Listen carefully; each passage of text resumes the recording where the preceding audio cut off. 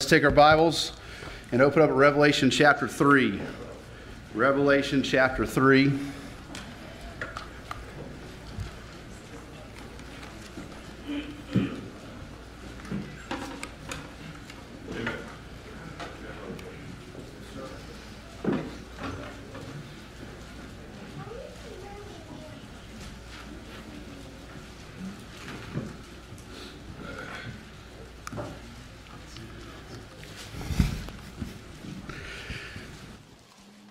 We're going to preach a little on Jesus tonight. Amen.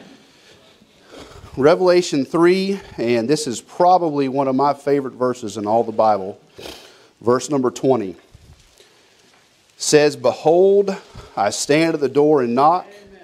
If any man hear my voice and open the door, I will come into him and sup with him, and he with me." Brother Manny, would you pray and ask God to bless the message?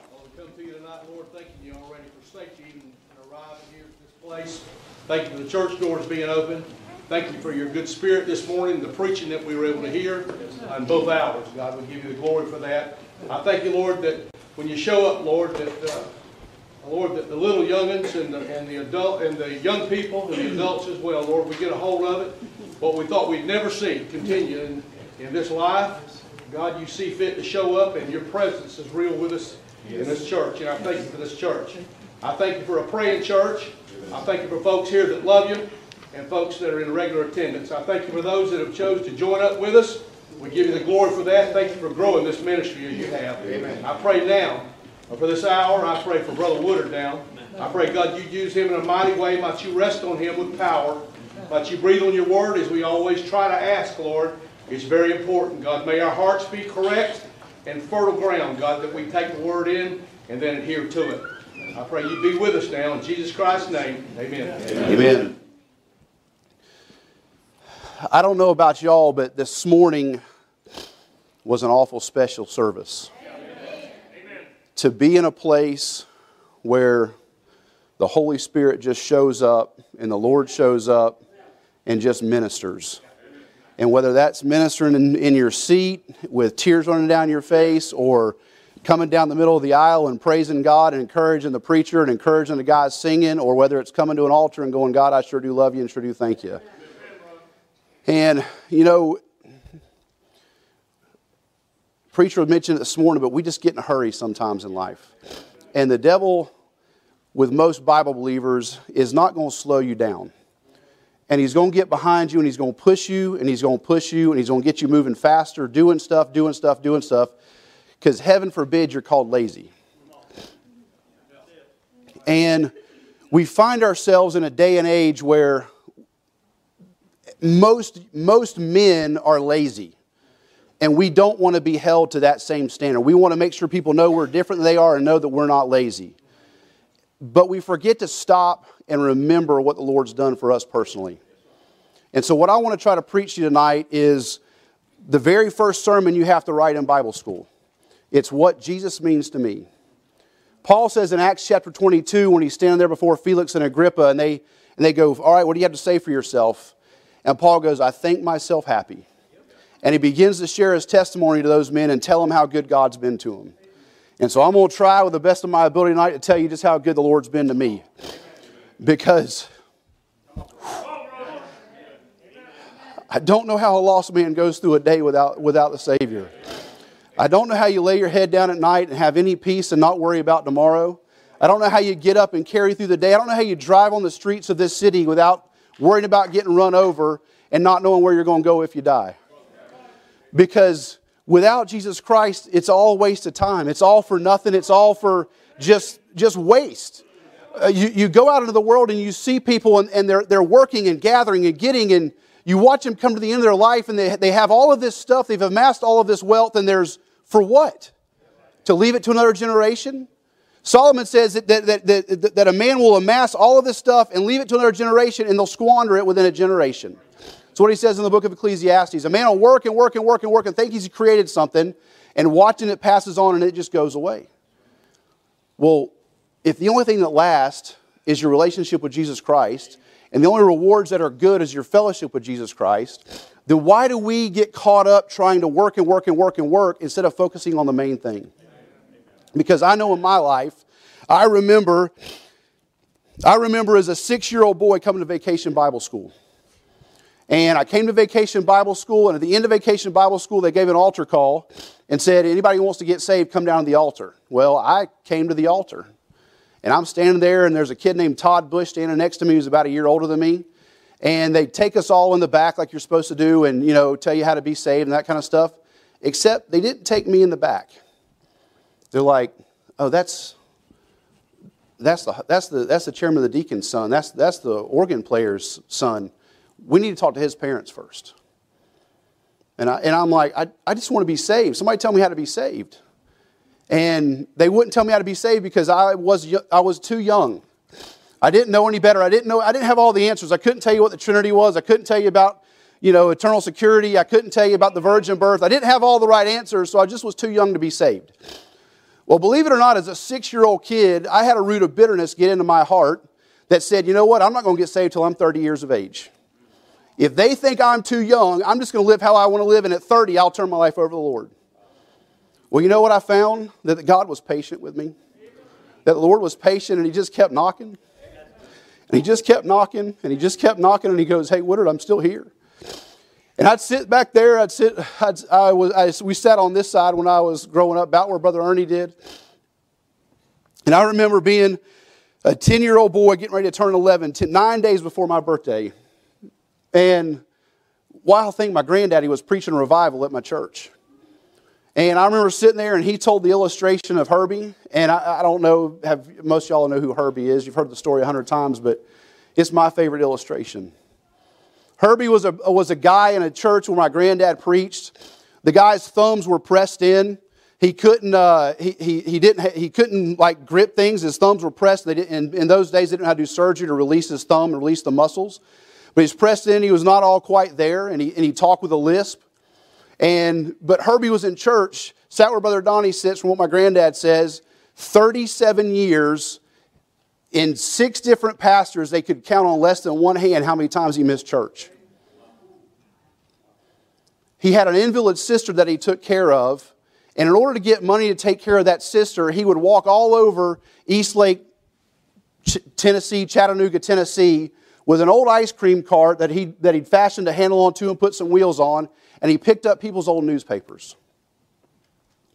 And he'd go get those newspapers and he'd bring them back to his house and he'd lay them out on the back patio and he'd stack them up and roll them up, put them in the cart and go down to the recycling plant.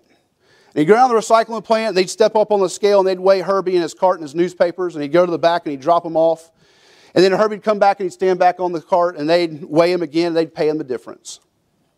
And that was how Herbie raised money to take care of him and his sister. And Herbie, on his way home from going by the recycling plant, would stop by the church. And he'd knock on the door and go to the preacher's office on his way home on Friday afternoon.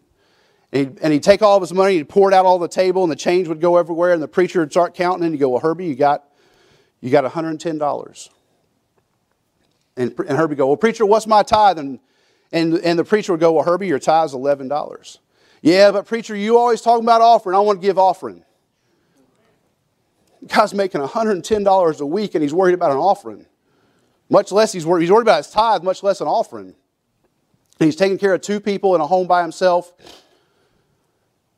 And he says, well, yeah, preacher, I want to put $2 extra. And he'd put $2 in there and he'd go home. And he'd be at church on Sunday morning ready to give his offering day in and day out. Well, several years later, many years later, I got a chance to meet Herbie. He was in a nursing home. He was near about dead. He'd gotten some kind of, I don't remember if it was diabetes or something in his leg. And they were going to take his leg off. And my granddad let me go in to see him in the nursing home or whatever facility he was in. And he said, Herbie, how are you going to do? And he goes, well, preacher, they're fixing to take my leg, and his real broken, you just can't understand. And my granddad goes, well, Herbie, what are you going to do? And he goes, well, I'm going to hop on one leg, preacher, until Jesus gives me a new body.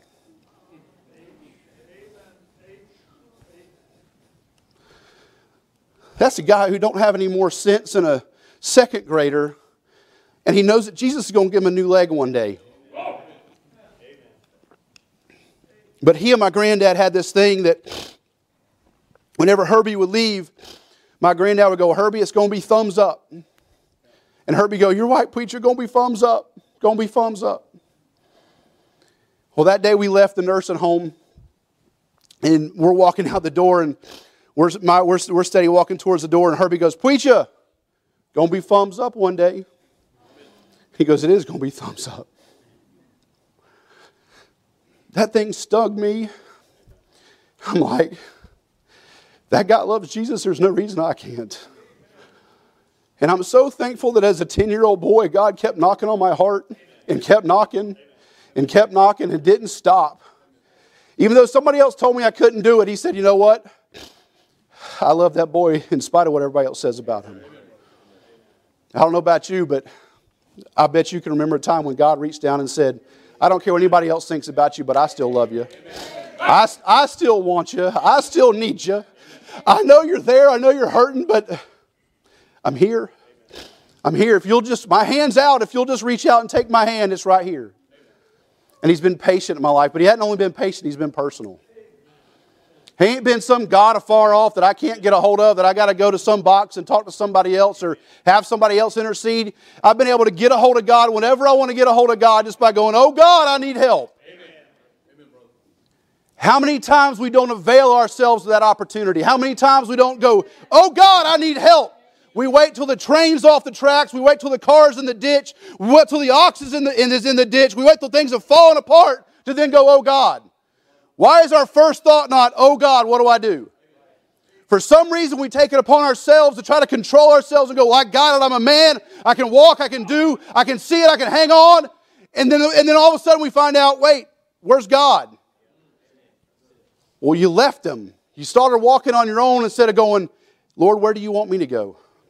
What will that have me to do? I've said this before, but the thing that amazes me of the Lord, when you read through those 4 Gospels, He never runs anywhere. He's not in a hurry. It's not about getting it overnight. It's not about getting rich quick. It's not about having it tomorrow. It's about just enjoy the walk. He says, be still and know that I'm God. They that wait upon the Lord shall renew their strength. There's nothing fast about the Christian life. But you got to slow down and listen to Him. You know, if you're in the backyard and He's at the front door, it's kind of hard to hear Him. But what I love about Him is, even when I'm in the backyard, He's still knocking.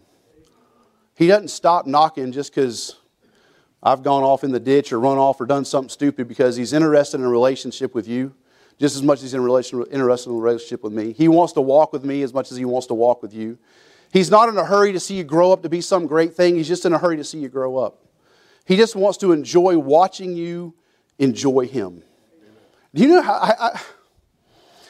Man, to have been a fly on the wall in heaven this morning, to see Him getting glory, to see Him sitting upon that throne, to see the angels bowed down worshiping Him and singing praises and the Shekinah glory all around Him, and that green rainbow and Him just sitting there being honored and adored. And I mean, you know what? Let me just open the battlements of heaven and show y'all some people that love Jesus. Because I've done something for them, I've done something in their lives and it matters to them, and they come because I've done something for them, not because of what they can get from me, but because I can do something for them. He's such a personal God. He's such a personal Savior.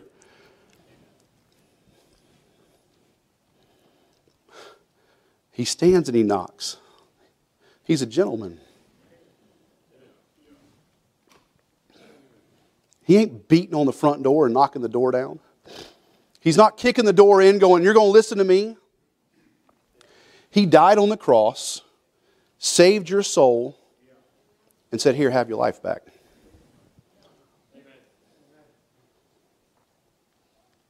You know, the only thing you and I have to give back to Him is the life He already bought and paid for. The only thing we can offer back to Him is what He's already given to us. And the reality is, it's not worth anything. He can do everything He needs to do without you and I. But I heard this old preacher say this yesterday. He said, you know, he said there's some things that God hasn't seen. He said there's not a situation, God's never seen a situation He couldn't handle. He's never seen a sinner He couldn't save. He's never seen a substitute for His Son.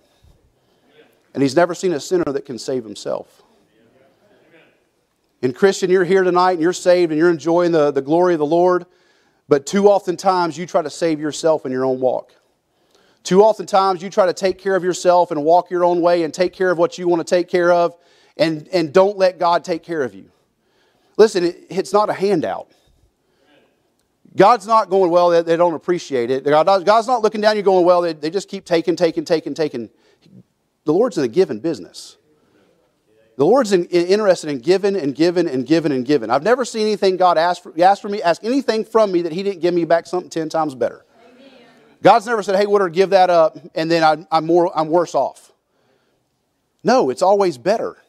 And so for some reason in our minds, we can't say, well, I'm going to give him a Kia and he's going to give me a Maserati. That's the trade. I mean, it's a Yugo, it's a Pinto, and it's a Bentley and a Ferrari and whatever else you want to call it. They're not even on the same level with one another. And yet for some reason we decide to just, well, I'm going to keep driving the Yugo because, well, I want to drive the Yugo. Well, that's really the problem. We'd rather drive the Yugo than have, self-drive or auto drive in the Ferrari. You know, you don't get to press the throttle because he's controlling the throttle. I don't know about you, but I'd rather ride in a Ferrari than drive a Pinto.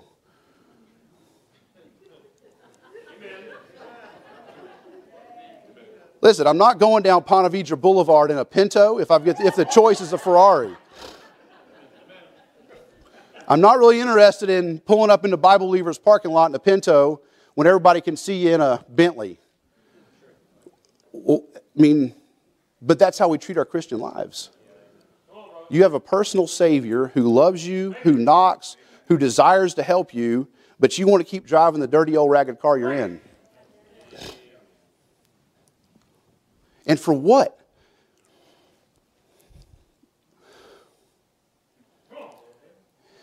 In 50,000 years from now, the only thing that's going to show is what you did with Him. And when you stand at the judgment seat of Christ and you look at Him, you'll know you got exactly what you deserve. You'll know His judgment is right. You'll know His judgment was true. And you'll go, I wish I'd have done more. I don't think anybody's going to get to heaven and go, man, I really wasted some time in my life serving the Lord. You're going to get to heaven and go, man, I wish I'd have talked to that person. I wish I'd have read then. I wish I'd have listened a little more preaching. I wish I'd have sang a little louder. I wish I'd have given a little more praise. I wish I'd have done. You're not going to have any regret about any missed experience in life other than missing out on the experience of your fellowship with Jesus Christ. I don't care if you've climbed Mount Everest or summited some great peak or done some other great feat in your life. It's not going to matter when you get to heaven. When you get to heaven, it's going to be, what did you do for Jesus Christ? Because everybody's going to know what He did for you. Because for all of eternity, there's going to be sunshine shining through 2 holes in His wrist. And you're going to see those things. Every time He holds His hands up, you're going to see the sacrifice He paid for you. Amen. Do you realize as a church age that you're the only one affected by that? You're the only one that gets to take all of the 100% benefit of what He did for you and I. The people in the Old Testament don't get the benefit that you and I get. They didn't get eternal security like you and I got. They didn't even get... We get to be absent from the body, present with the Lord. They got absent from the body, present in Abraham's bosom. I mean, that don't sound terrible, but it ain't heaven. It ain't where we get to go. You and I get New Jerusalem. We get a mansion, we get a place built for us that no other hand has ever touched in the world. We get something that only God said, you know what, this is for my bride. This is for the one I died for. This is for the one I love. And everybody else in eternity gets to watch you and I. They get to go, man, I wish I was them. When you come to a wedding, you don't go, man, I'm thankful I'm sitting in the seat. No, you think about how good it was the day you got married. You go, man, I sure do love the one I'm with, and I sure am thankful for her. Well, you know what? For all of eternity, they're going to look at you and go, man, I sure do wish I was his bride. And the Lord goes, I want to give you the cattle on 1,000 hills. I want to give you all of it. but you got to let me in. You got to learn to walk with me. You got to learn to worship with me. You got to learn to go where I tell you to go. You can't have all of that and do what you want to do. No, there's going to be some sacrifice. You're going to have to let go of who you are. You're going to have to let go of your will. You're going to have to let go of your fleshly desires and go, you know what? I am not going to sacrifice the permanent on the altar of the immediate ever again. I am not going to give up what God wants for some Pinto to drive around in. I'm not going to give up what God has in store for me just so I can say I got a big house here on the earth. No, I want what God wants for me because God said, I love you. And He said, I'll die for you. And He says, I'm going to keep knocking and I'm going to keep staying on top of you because I'm going to perform a work in you until the day it's over with. And folks, there is no lack of opportunity at the foot of the cross. Everybody has a chance at the foot of the cross. Everybody gets a chance with Jesus. Everybody can get it right. Everybody can try it again. And you know what? There's a bajillion do-overs in Jesus. You don't have to get out because you messed up. You don't have to get out because you're mad at yourself because you fell again. Guess what? You're going to fall again tomorrow. You may fall again on the way home. But guess what? You can get right back in and you can keep going because He's still standing there. He's still waiting. He's still knocking. He ain't left just because you walked out. Yeah, we want to beat ourselves up and have a pity party. Well, get off the pity party and get back with Jesus. The devil's the one going to have a pity party. Get out of his kitchen and get in the Lord's. But he not only has been patient, he's been personal, he's been persistent. He's kept knocking and he's kept knocking and he's kept knocking. Every one of you that's been saved for more than 5 years has had some period in your life where you weren't in perfect fellowship. Like preacher said, it's under the blood and it's behind him. He can't see it and we ain't going to drag it up. But the reality is, He kept knocking even when you weren't faithful. But you know what I've learned? I've learned that when you're on a ranch, I had an opportunity to go out to this ranch one time, and we're on this ranch, and it's like 20,000 acres. And like we don't have anywhere that big in the South to hunt that's 20,000 acres. Like 20,000 acres, it's something like 50 miles to drive across it. Like, you don't have to worry about getting near the fence line in 20,000 acres. Like, there's good hunting all out in the middle of that thing. Like, I don't need to go hunt next to the man's property right next door because there's plenty of other hunting out here in the open. Well, you know what I realized when I was in the middle of that ranch? That the fence line never mattered to me as long as I stayed in the middle. Well, you know what I found out in the Christian life? I don't have to worry about where the fence line is. I don't have to worry about where being lukewarm and being on one side or the other. If I just get all the way out in the middle, I ain't got to worry about where the fence line is because I know I'm close enough to Jesus, I'm close enough to the house that the fence line don't matter anymore. I don't have to worry about, well, where's the border over there? No, if I'm far enough away from it, I don't have to worry about where it is. I can't see it. It's some imaginary line. I'm not even going to get close to it because there's nothing over there. All the good food's in the middle. But too often times we want to get by the fence line because we want to see what they're doing on the other side. Well, what are they doing over there? Burning in hell. They're dying and going to hell left and right. And you ain't pulling them over. They're pulling you on the other side more than you're pulling them over. So just get in the middle and let God pull them over the fence and let God put them in the field and let God take care of them and quit trying to drag them in yourself. Because the old illustration preacher has used is the guy standing up here is a whole lot harder for me to pull up Brother Mark than it is for him. I mean, it's a whole lot harder for me to pull him up than it is for him to pull me down. Gravity has an effect on you at all times. 9.2 seconds, 9.2 feet per second, I believe Sophie told me this morning, is the gravitational constant of the earth. The world is pulling you down at 9.2 feet per second all of your life. One day, gravity ain't going to have an effect on us. One day, gravity is going to be defied and you're going up and you don't have to worry about coming back down. What's the old statement? I'm going to go up like Superman and come back like the Long Ranger. But if we'll get away from the fence line, if we'll get away from where we're tempted by what's on the other side, trust me, there's plenty of good food out here in the middle of the field. There's plenty of good food out here that God's offering each and every day. And you know what? When you're in the middle, you can't even see the fence line. You don't have to worry about where it is because He's watching it. No wolves coming over that fence. Nothing dangerous is coming over that fence. Now, what happens is you get close to it and, All of a sudden the coyotes show up, and all of a sudden the grizzly bears show up, and man, that's a big old animal. Yeah, well, you get bit. You get snatched across the fence. And next thing you know, you're out of fellowship, and you're going, well, how did I get over here? You got too close to the fence line. You got too close, but thank God he just keeps knocking. Thank God he just keeps knocking. He's persistent. Even when you jump over the fence, you know what? I'm here. Let's go. One more time. Let's get back across. It'll be all right. I was somebody sent me this week.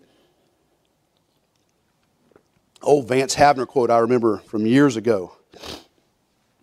Vance Havner said, "We have turned to the prodigal, and we've put a jacket on him while he's still in the pig pen. And we've put a ring on him while he's still there. And now the church has got to a place where we're decorating the pig pen so he feels comfortable in the pig pen." No, when I read that story, the father never left the house.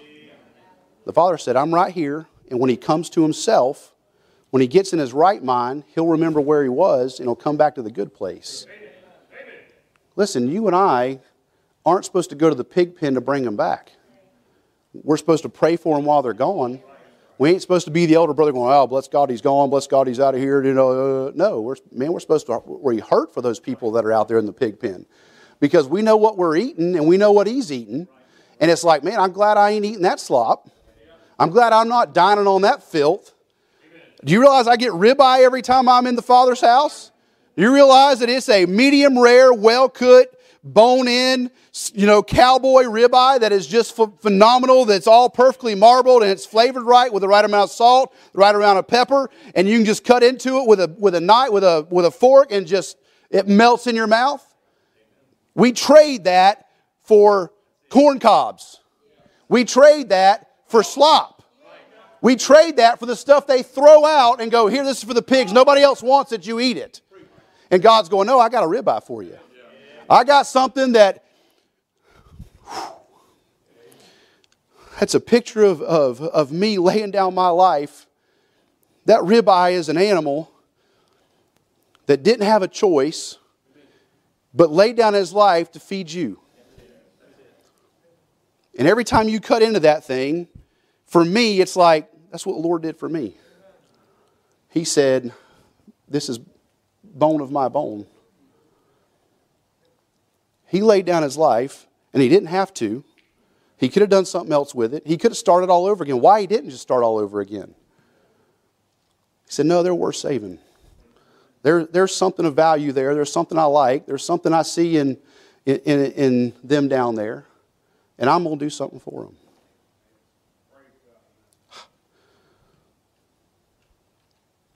I don't know why.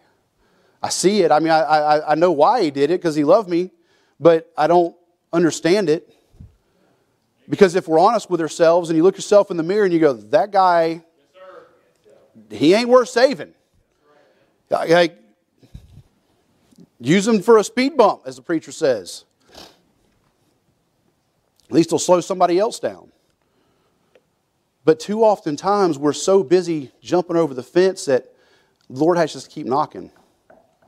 And you know what? If you stay in the middle of the field, I found out, he can stop knocking and you can just enjoy the fellowship. I don't have to keep answering the door as long as he's already in the house. I mean, when you're at home and you're in the comfort of your house, you're in the easy chair, and somebody knocks on the door, you do not jump up and go, oh, who is it? No, you go, who is that? Well, if he's sitting next to you on the couch, it don't matter who's knocking, because he'll let him answer the door. It's like that story I told you about that lady in Pensacola who laid in bed for however many years. She was laying there. I think she laid in bed for I think it was Miss Salter's lady's name. She laid in bed for something like 27 or 30 years. Laying in bed, could not get out of bed, 27 to 30 years. I don't know about you, but I don't know that I'd have much of a testimony after about 27 minutes. I mean, listen, don't get me wrong, I can take a good nap, but if you told me I couldn't get out of the bed, if you told me I'm stuck here and I couldn't go anywhere, this is where I'm going to live the rest of my life, and God didn't give me some immediate expiration date, I can't say I'm not going to have some pity party, get depressed, be down in the dumps, whatever. And you know what? Dr. Ruckman will go see her, and he tells a story. He goes, I'd go see her, and he'd say, Miss Salter, can you praise the Lord? And she'd go, praise the Lord, preacher. He'd say, Miss Salter, doesn't the devil ever get on you and give you a hard time and say something about you and give you fits? And he goes, you know what? He used to. But every time I see him stand at the door, I just go, Jesus, he's here again. Jesus, he's here again. She quit answering the door and let Jesus answer the door because Jesus was right beside her. She didn't have to go see who it was because Jesus was already right there. She didn't have to wonder, well, I wonder who's at the door. Well, it ain't Jesus because he's here. So, hey, Jesus, would you mind handling that for me? He's willing to handle everything if you'll let him. But you know what? Not only has he been persistent, he's been perfect. Whew. Didn't seem perfect in some of them moments. Didn't seem like it was God's hand. Seemed like the walls were falling in and things were caving, and stuff was getting difficult. I remember when I got ready to go off to Bible school, and I left and went off to Bible school, and I'll be honest with you, I had already finished 4 years of college and had got my degree and had all those things. And to be honest with you, while I was in school, I had the safety of Mama and Daddy the entire time. Mom and Daddy took care of everything, paid for everything. I mean, I lived a good life in college. I wasn't wicked, wasn't doing terrible things, but my parents took care of me. Like, there's no question about it. They did unbelievably well. And when I got ready to go off to Bible school, my dad was like, hey, boy, it's time for you to grow up. And all of a sudden, I left home and went to Bible school, and I didn't have the safety of Mom and Daddy no more. And I went from living in a really nice house on the river, had jet skis on the dock, had a fishing boat. And God said, what did I want you to preach? And I'm like, okay, I'll be glad to preach. Wherever you want me to preach, yes, sir. I want you to go over to Pensacola and go to school. Who's over there? I didn't know. I barely knew who Dr. Ruckman was. I'm like, I'd seen him one time in a youth event, and I'd seen him a second time at a blowout I went to. And that's the only 2 times I ever heard of Dr. Ruckman. Didn't know what he taught. Didn't know. I just knew every time I prayed, that's where God told me to go to Bible school. And so on a Wednesday night, I drove over on a survey trip. Don't know a soul in Pensacola. Don't have hardly a nickel in my pocket. And I'm like, Lord, you got to show me where I'm going to live when I get over here. And drove over there, and I met this tall, red-headed fella. And he comes up to me and goes, hey, I hear you need a roommate. I'm like, yeah. He goes, great, I need a roommate too. And I'm like, great, well, where do you live? He goes, I don't know. Where do you live? And I'm like, I don't know. And I'm like, that's great. We're roommates in our cars. Wonderful. And I'm like, but I know this is where God's called me, but it doesn't make any sense because I don't have a place to live. And before I left on that Wednesday night, this guy comes up to me and goes, hey, my roommate and I are moving out of this single wide, and if you'll come in, we'll let the people know who you are, and they'll rent to you because they like Bible students, and we're going to get out, and we're going to get out in August, and you can move in August. And I'm like, okay. Well, this was before the internet. This was before cell phones. This was just you pick up the phone and dial somebody, and you have a cord hanging off of it, a landline, and you call somebody. And Mrs. Glass answers the phone, and I'm like, Miss Glass, my name's Woodard Holland. Gabe Cochran gave me your number and told me that you might rent me the trailer. And she goes, well, do you have a job? I'm like, no, ma'am. She goes, well, how are you going to pay your rent? I'm like, I don't know. I'll find a job. I've got a degree. And she's like, what does that mean? I'm like, I don't know. I think it means I'll find a job. And so she goes, you know what? If Gabe says you're okay, you're okay. And I didn't even know Gabe. He just walked up to me and said, hey, if you want a place, here's a place. And so I told my parents I'm moving to Pensacola, and I packed up my twin bed and a little tiny desk and drove 6 hours to Pensacola and moved into a trailer I'd never seen until the day I moved in. Didn't even know where it was. Just got an address, got a Rand McNally map. That's them big paper things you unfold. Found where Lyman Street was and said, well, that's where we're moving into. And so I drove up, pulled in, and I'm like, okay, this brown mobile home is my life. And I open up the door, and it looks like the ocean. The floors are this all the way through, front to back. Well, I prayed and asked the Lord. Well, I'm like, Lord, it sure would be nice to have water, somewhere close to us, because I was raised on the water, love the water. Open up the back door, and there's a retention pond. You better be specific. That's all I'm saying. You ask for water, the Lord will give you what you want. It just may not be the Atlantic Ocean. But I moved in there, got in the back room and got settled. Started class, still didn't have a job. I'm like, Lord, what am I doing here? Don't worry, you got a job, you'll find it. Wound up getting a job as a substitute school teacher, teaching school for a year. And I had no business at 22 years of age teaching school. My first year substitute teaching was in the juvenile correction facility, Escambia County Juvenile Center. Oh yeah, it was great. I'm 22, and I got a bunch of 18-year-olds in there going, this guy's going to tell me what to do?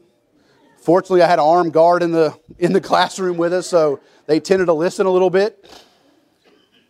But I'm sitting here going, Lord, I just left the castle, and I'm living in the whatever you call this. But you know what? God said, Woodard, it's working on you. And I can stand here now, 25 years later, and say that was perfect. Because what God needed to show me is that, Woodard, you don't need somebody else, you just need me. And if you'll rely on me, I'll take care of your needs. And if you'll lean on me, I'll show you the right path, and I'll show you where you ought to go, and I'll show you what you need to be. But it sure didn't seem perfect at the time. I'm going, yeah, all things work together for good. That's what they keep telling me. This is weird. Like this, we played basketball in pants. Like I never heard of that before.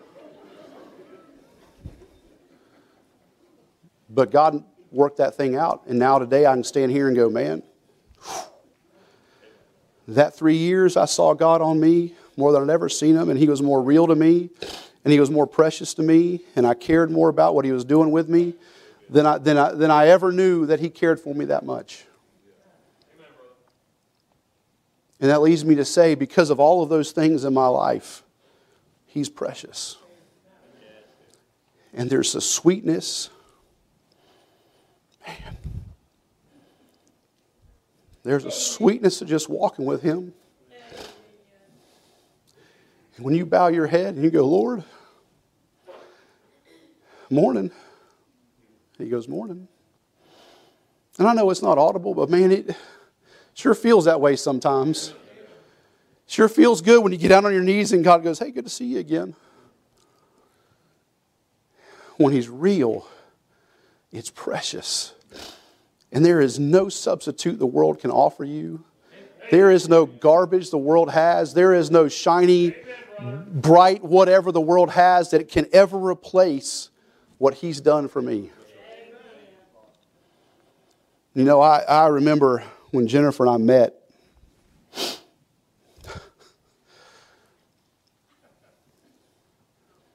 she and I didn't want to meet each other. We were on a blind date. We both had been set up enough, we were just not interested in one another. No interest whatsoever. I canceled on her, she canceled on me. We all kept finding reasons not to go out with each other. And so when we finally got together to go out, I'm like, you know what? I'm going to do everything I can to run this girl off. Well, like I knew I was where I was supposed to be in my fellowship with the Lord. I knew I was walking where the Lord wanted me to walk. Things were going really well at church. And I honestly did not want the distraction of a girl. I'm like, I finally have things in the right place. I don't need that.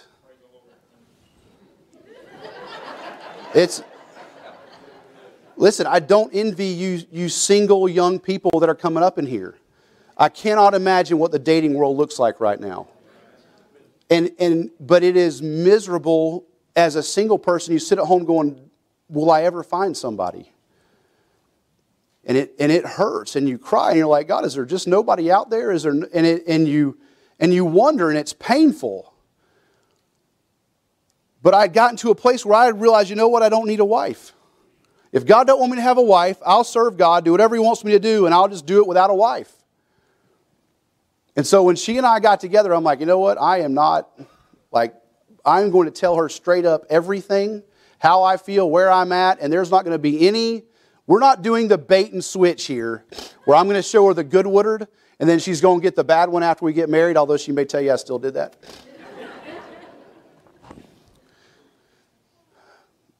But I was at a point where I'm like, you know what? I'm not playing this game anymore. And so when we met, I was not nice to her. I mean, I wasn't rude. I wasn't a jerk. But I also was like, look, this is where I'm at. This is what I'm doing. I'm not tolerating this. I had three rules, and they were, I'm not ever going to your church, so don't ask me. Now, the bad thing was her granddad got saved and got baptized, and I still refused to go to the church because he was getting baptized because it wasn't our church. That was kind of dumb in hindsight. The second thing was, if we get married, you're living in my house. I'm not moving to your side of town. And the third thing was, our first son will be Woodard Manning Holland III. So you can ask her. On our third date, I said, these are the three things. If you can't abide by them, we should just stop.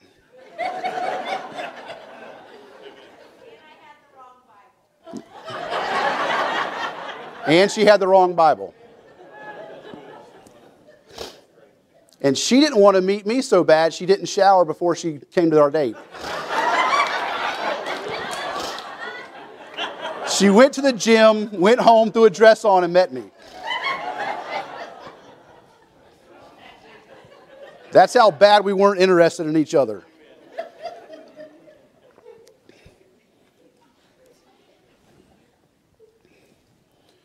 But a love grew there, and a desire grew there, and God put something together that so far is doing pretty good.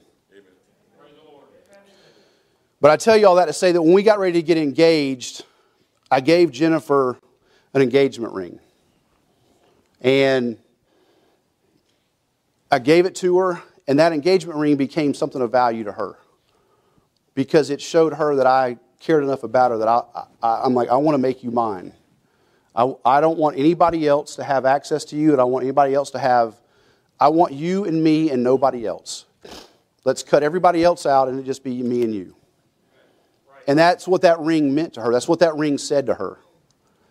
And you know, to this day, 15 years later, she still cleans that ring. She still polishes that ring. She still makes sure that it goes in the stuff and comes out shining. And a couple times a year, she takes it to the jeweler and makes sure the stone is still set right and makes sure the stone is still in the right location and makes sure everything is where it should be so that stone doesn't fall out. Because she doesn't want to lose the ring that I gave her when I said, I love you, will you marry me?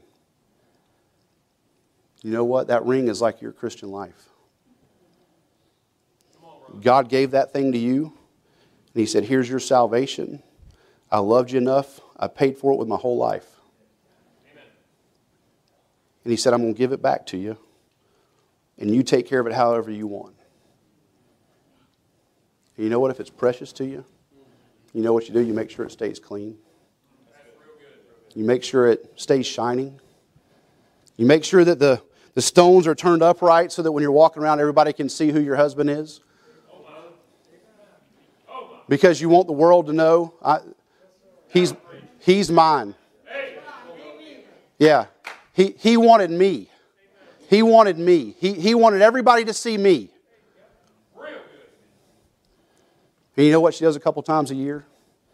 You take it to the altar and you go, Lord, are the stones still set right? Is it still tight? Is it still where it should be? Are we still good? Because it's precious to you.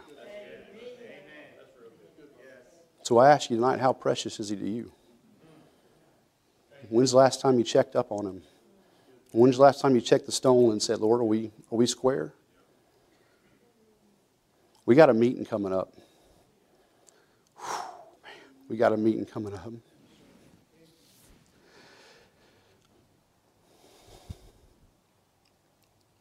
When we get in that building, it will be because God got us in that building. It will not be because I did some wonderful thing. It'll be because God did it in spite of me. It'll be because he said, you know what? He's a dummy, and I better get involved, because if I don't, it'll never get finished.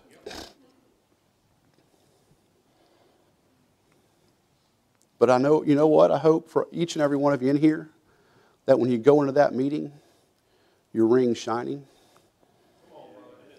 I hope your relationship's shining. I hope that all the hundreds of people that are coming from here all over can see just how shiny Jesus is to you. That he can just see the light of Jesus shining out of your heart, and it shines out of your eyes, and it shines out of your voice, and they just smell Jesus when they walk in this building. That they don't see any of us, they just see the Savior. But you know what? We can't get ready for that if we're not ready now. We can't be ready for him to show up over there if we're not preparing our hearts right now. The verse says, the horses are prepared against the day of battle, but safety is of the Lord. That means you and I still have to do our part to be ready, and the Lord will take care of showing up when he wants to show up. And so I want to ask you tonight, are you ready? Is he precious to you? Do the people around you know he's precious to you? Do the people that you see on a regular basis know that he's important in your life? Or do the people around you just go, well, yeah, they're Christians. See, I've learned something in the Christian life that when you're walking with the Lord, it's really hard to hide it from people. They just know something's different about you. They know you're not the, I don't know what it is about that guy, but he's got something I don't have. And they're interested in, like, what's different? Or they recognize it and they go, they're blinded by the light. And it ain't your light, it's his light. You and I can't make the stone shine. He makes the stone shine. He is the rock. He is the rock upon which we stand, and he is the one that lights, it is the light of our soul, it is the light of our life. But in order for you to shine, you have to ask him, Lord, is it polished right now? Is it where it should be? And so I ask you tonight, when's the last time you took it to the jeweler and said, hey, where are we?